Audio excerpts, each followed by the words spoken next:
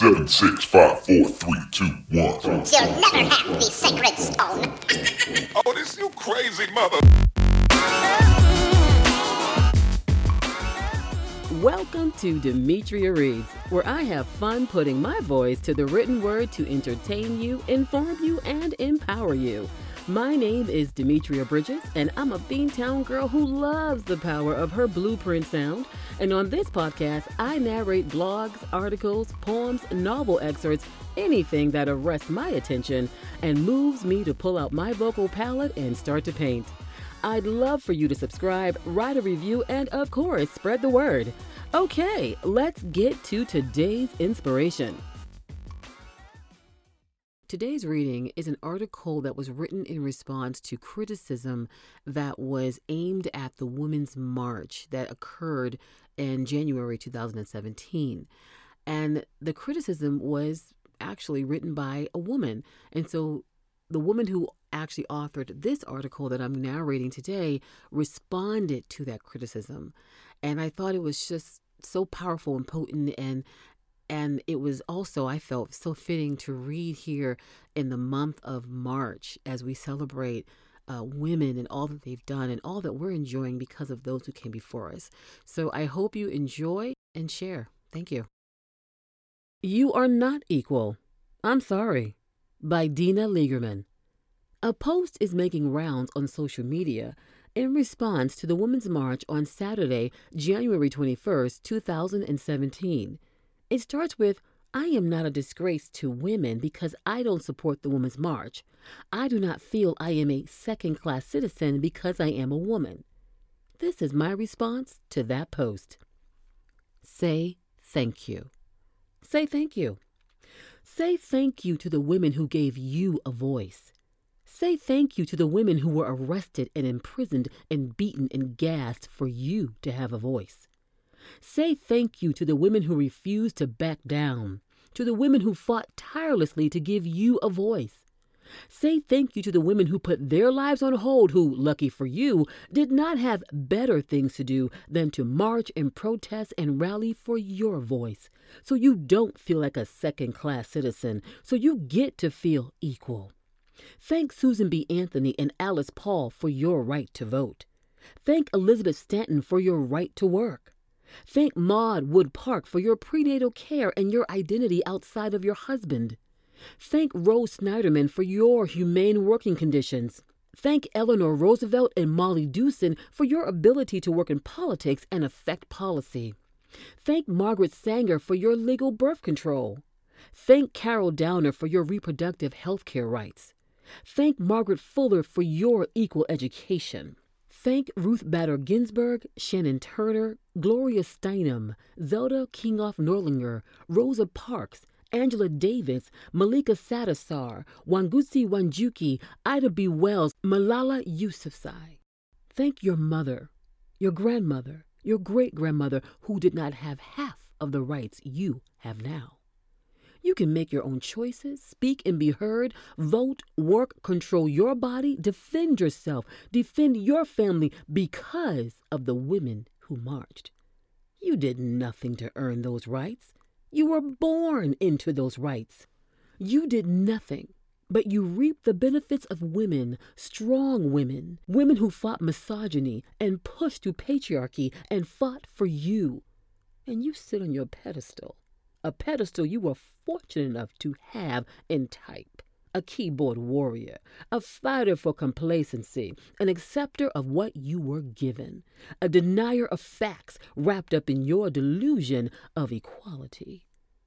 You are not equal, even if you feel like you are. You still make less than a man for doing the same work. You make less as a CEO, as an athlete, as an actress, as a doctor. You make less in government, in the tech industry, in healthcare. You still don't have full rights over your own body. Men are still debating over your uterus, over your prenatal care, over your choices.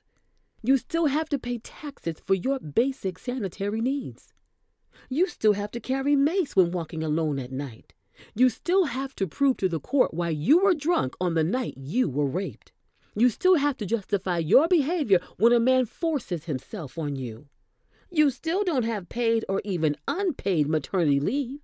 You still have to go back to work while your body is broken, while you silently suffer from postpartum depression.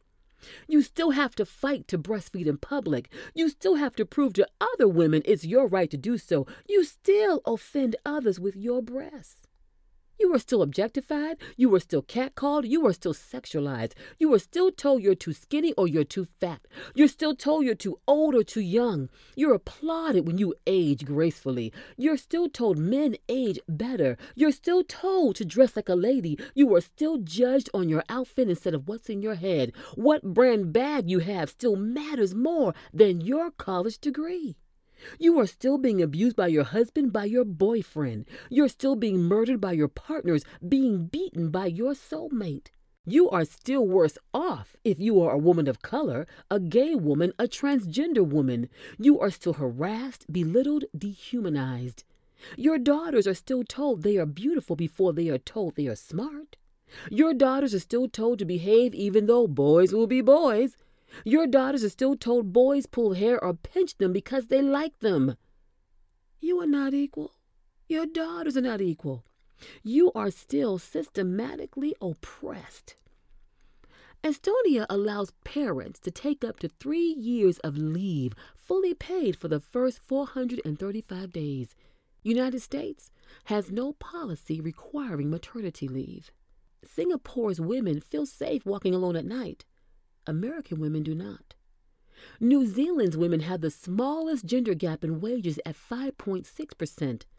United States pay gap is 20%. Iceland has the highest number of women CEOs at 44%. United States is at 4%. The United States ranks at 45 for women's equality, behind Rwanda, Cuba, Philippines, Jamaica. But I get it. You don't want to admit it. You don't want to be a victim. You think feminism is a dirty word. You think it's not classy to fight for equality. You hate the word pussy. Unless, of course, you use it to call a man who isn't up to your standard of manhood. You know the type of man that allows his woman to do whatever she damn well pleases. I get it. You believe feminists are emotional, irrational, unreasonable.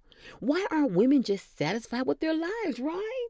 You get what you get and you don't get upset, right? I get it. You want to feel empowered. You don't want to believe you're oppressed, because that would mean you are indeed a second-class citizen. You don't want to feel like one. I get it. But don't worry. I will walk for you. I will walk for your daughter and your daughter's daughter. And maybe you will still believe the world did not change. You will believe you've always had the rights you had today, and that's okay. Because women who actually care and support other women don't care what you think about them. They care about their future and the future of the women who come after them. Open your eyes. Open them wide, because I'm here to tell you, along with millions of other women, that you are not equal. Our equality is an illusion, a feel-good sleight of hand, a trick of the mind. I'm sorry to tell you, but you are not equal, and neither are your daughters. But don't worry. We will walk for you. We will fight for you. We will stand up for you. And one day, you will actually be equal, instead of just feeling like you are. I hope you enjoyed today's selection, and I hope to read to you again. I'll be reading a few times a week and would love to hear your thoughts. So leave your blueprint sound via a review, and I'll catch up with you next time on Demetria Reads.